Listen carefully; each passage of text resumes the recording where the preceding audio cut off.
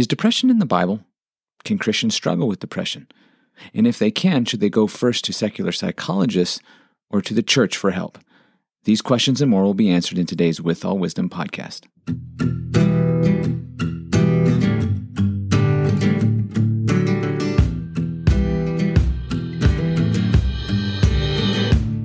Welcome to a special edition of With All Wisdom, where we are applying biblical truth to everyday life. My name is Derek Brown. I am pastor and elder at Creekside Bible Church in Cupertino, California. I'm also the academic dean at Cornerstone Bible College and Seminary in Vallejo, California. And I'm here again today with Cliff McManus. He is pastor-teacher at Creekside Bible Church, and he is a professor of theology at Cornerstone Bible College and Seminary. And here today we're going to talk about depression. In fact, we're kicking off a new series on KFAX, What the Bible Says About Depression. But before we get to our topic, I want to encourage you to check out withallwisdom.org. There we have a large and growing collection of resources, audio resources, articles to help you grow in your walk with the Lord, to help you grow spiritually. And we want you to check out those resources we have available there. So now to our topic for the day. Cliff, why did you want to discuss this important issue of depression? Well, Derek, we are about to embark on a short series on the topic of depression, and the series on the radio program is called What the Bible Says About Depression. And that was a result of preaching I did here at the church a few years ago in response to many of our people with practical questions on this issue.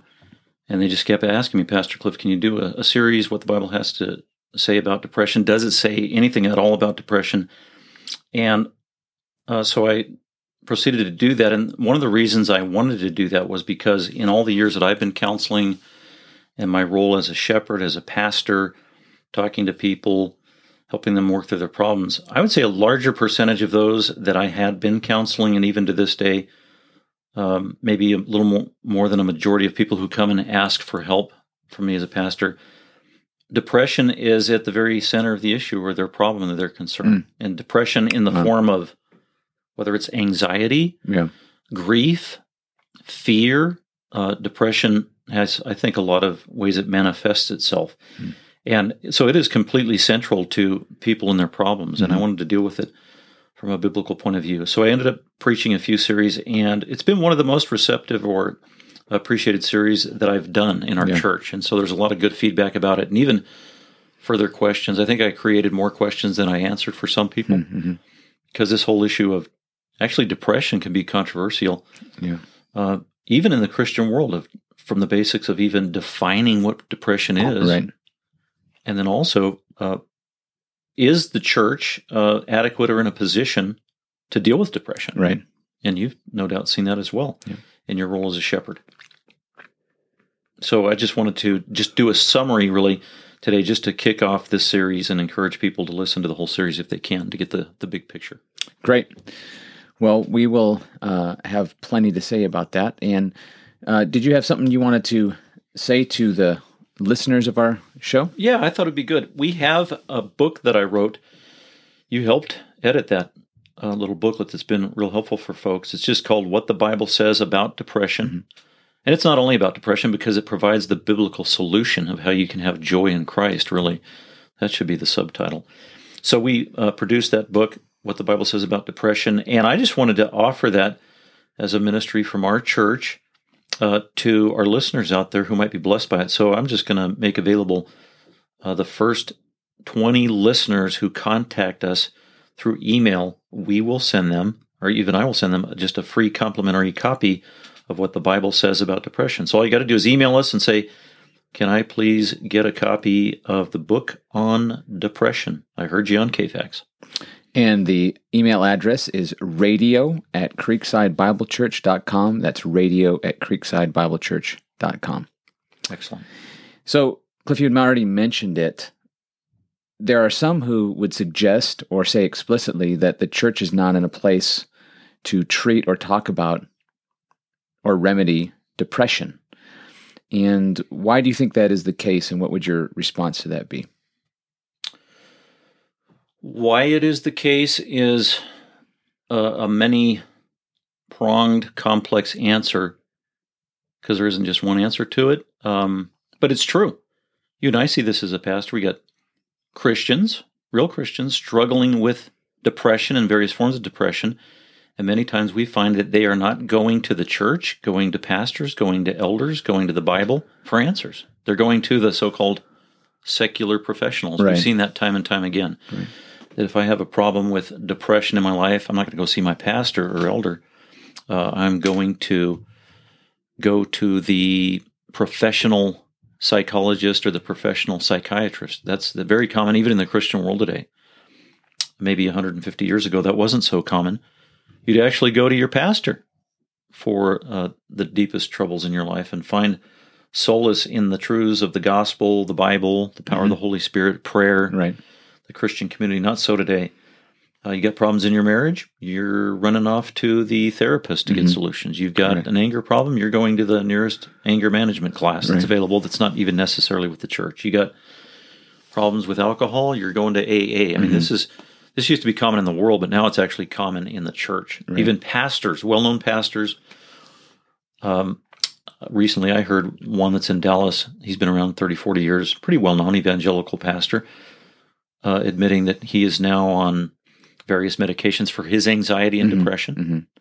And he's encouraging his folks to do the same. Yeah. And I thought that's the epitome of, wow, that's pretty sad. Because I think that Christ has the answer to some of these struggles with depression. Right. And I think we need to explore that more than is going on in the church today. But the causes for it could be, I know Sigmund Freud in his study in the 1900s, and his influence was highly influential, especially as it trickled down into the popular world, where his point of view was, he was one of the first influential so-called scientists and professionals to basically change the definition of sin and turn sin issues and human weakness issues into medical terminology. Right. And that we assess things and problems of life strictly from a medical point of view, not a religious or spiritual one. Right. He did great damage, and we see some of the consequences of that. That's not the only answer, but that's a highly influential one of why that's the case. And that's another one. Another one. Why is this the case? I think because there's a lot of weak churches out there. A lot of pastors maybe aren't being trained adequately. So a combination of reasons. Yeah, they're not being shown that there are resources in Scripture to deal with these various issues. And I think your point about how sin has been reframed and repackaged with different language. So no longer are people angry, and no longer are people lacking self-control. Rather, they may be diagnosed with a psychological category, and removing any kind of reference to sin or biblical categories. And so that confuses the issue. And it makes it sound like that we don't have anything biblically to say to those issues, because the way they have been recategorized. And so it can be confusing. And then you add to that pastors aren't being shown the resources in Scripture to handle all these various issues like anger, self-control, depression, and these other kinds of issues. When those two things are at play, then you aren't going to have people flocking to the church for help in these areas. They're going to be going elsewhere. Yeah, that's an important issue that you mentioned. These new categories or miscategorizations of ailments. Probably one of the most common ones today, and it's highly controversial, is mental illness or mental sickness. Right. Which from a medical point of view, actually, that doesn't even make sense. Because the mental is the non-physical. Right. The brain is physical. Right. A brain disease, a brain ailment, a brain tumor, a brain dysfunction, a brain malady, that's one thing. But to call it mental illness, that's a misnomer, and that's a category that actually isn't legitimate. It definitely doesn't line up with Scripture. Yeah. Are there problems with people's thinking that is confused and errant? Yeah, absolutely. But these categorizing them the wrong way is not helpful at all. So one of the things that has been categorized from a psychological viewpoint is this area of depression. And it has been categorized in such a way that it makes it sound as though the Scriptures and the church can't adequately deal with it, at least not provide a lasting remedy. And so you've mentioned that people will go to other places of help for that. So let's talk specifically about depression. You've mentioned to me before about Christians, even pastors you've heard speak about depression actually in a way that, if I might say, is quite depressing because of how they categorize it and push it out of the realm of Christian counseling. How would you, or could you tell us more about that and what you've seen in that regard? Yeah, so it's on occasion I'll have somebody that I'm counseling, and they might be coming for their depression, or that topic will come up, and this is a Christian, and they've got a problem, and they need help, and they might tell me, the pastor, that, depression's not in the Bible, because I will offer to help them. You know what? Depression is in the Bible, and that will surprise them. So I'm just surprised at how many Christians think that the issue of depression is not in the Bible, and the Bible doesn't offer any help in this area. So they're looking for something else. And this is a pretty widespread understanding in our, world-renowned medical journals don't help, because if you go to the World Health Organization and other prominent authoritative resources on medical issues, they all define depression the same way. They do it from a medical point of view. None of the sources define depression from it having a spiritual component. Yeah. So they completely ignore any spiritual realities that might be involved. And that's our job. We're doctors of the soul, if you will, as pastors, and we know that there are definitely real spiritual issues that play into depression. Yeah. But from the world's point of view, they don't even consider the spiritual component. And that's where a pastor, the church, and the Bible, and the Holy Spirit can make a big difference. Right. And we need to diagnose it accordingly. But listen, I just got one quote here that's pretty indicative of maybe American Christianity and how a lot of it thinks. This is from America's pastor, the most famous pastor in America, probably the most beloved and dear pastor of a lot of American Christians for the last couple of decades. I'm not going to tell you his name, but recently in a very well-known magazine, this is a quote from him because he wrote an article on depression and being Christian, and he said, basically, quote, "Becoming a Christian has no impact on dealing with depression," end quote. Wow. So this is one of the main influential evangelical pastors here in America, if not in the world, telling us and telling Christians that when you become a Christian, your new relationship with Jesus Christ and the Spirit of God who lives in you, that has zero impact on you dealing with your depression if you have a problem with depression. So that's remarkable. It is remarkable. So maybe your initial thoughts on that statement. Yeah, that's remarkable because if you just consider what happens in conversion, you're being brought from death to life spiritually. You're coming into a new relationship with your Creator. You have been delivered from the guilt of sin. You've been delivered from the fear of death. You are no longer captured by a broad cultural narrative that says that you are merely an animal who has evolved over millions of years and your creator, there's no creator. You've been rescued from that worldview to a Christian worldview that says you have a God who loves you and cares for you and will provide for you. So all those elements, and that's just kind of scratching the surface of Christian conversion. But if you consider just those basic elements, and you're saying none of that has impact on depression, I would beg to differ. I think conversion has a tremendous impact, and that's not all we would have to say about it. There are things we still have to say, but nevertheless, I think just the nature of conversion itself would refute what that pastor said. Absolutely. The list you just delineated, those are exciting, supernatural, amazing truths. I mean, I'm getting goosebumps as you just give that little laundry list of here are the blessings and changes that happen in your life when you get saved. Right. Let alone, you didn't even mention, in addition to that, those amazing truths, is your future is secure in Christ. Yeah. And your past is taken care of. And at root of anxiety and depression and fear is fear of the future and regret about the past. Yeah. And when you become a Christian, God's taken care of all of it. Your past, all your sins are forgiven. Your future, it is secure in Christ.